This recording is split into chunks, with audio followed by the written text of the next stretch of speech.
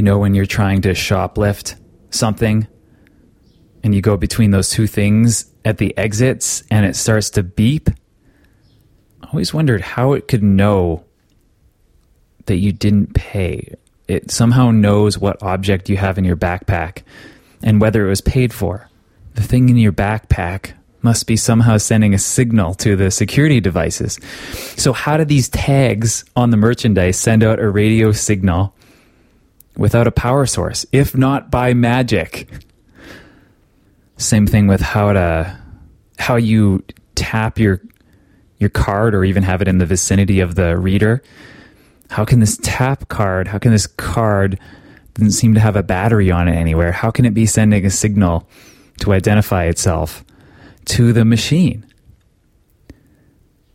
It works by the tag. Let's say we're trying to walk out of the store with. They actually receive power from the reading device, the reader device that, that's there when you exit the store, that's kind of trying to read what's on that tag. The readers are constantly sending out sort of like a dial tone of electromagnetic waves, which are exactly like visible light, except they're outside of our visual range. An electromagnetic wave is it's an oscillating field, like you're familiar with a magnetic field.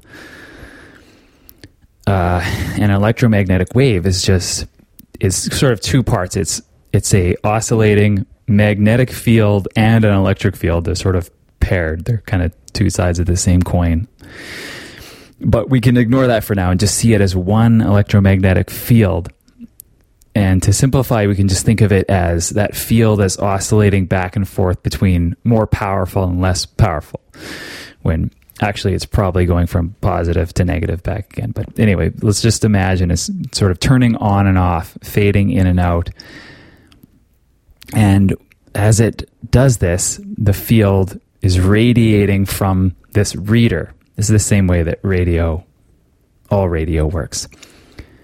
So think of it in terms of visible light. The reader is sending out these waves of light, fades in, fades out, fades in, fades out, and the light radiates away because light doesn't travel instantly. It slowly goes, or just like anything, it has a speed. Or think of it like water. The reader pushes the water and sucks back over and over again, causing continuous waves radiating from it. So anyway, when a conductor, such as a wire, is moving in an electromagnetic field, there is electric current induced in the wire, in the conductor.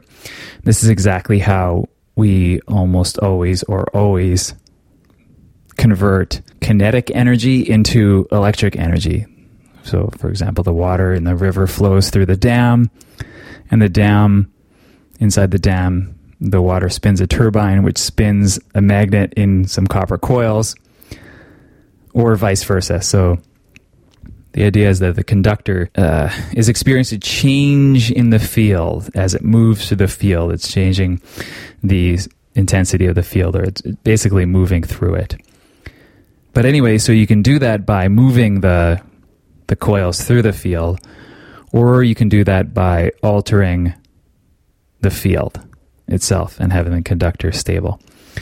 So because of this pulsing or oscillating of the electromagnetic field across the wires that are in the chip on the tag on my stolen merchandise, the tag now has power and can transmit a signal. This is the basic idea of wireless charging too. And wireless charging has actually been used to charge up batteries for pacemakers and artificial hearts since the 1960s. Thanks for listening, and I'll be back with another one tomorrow.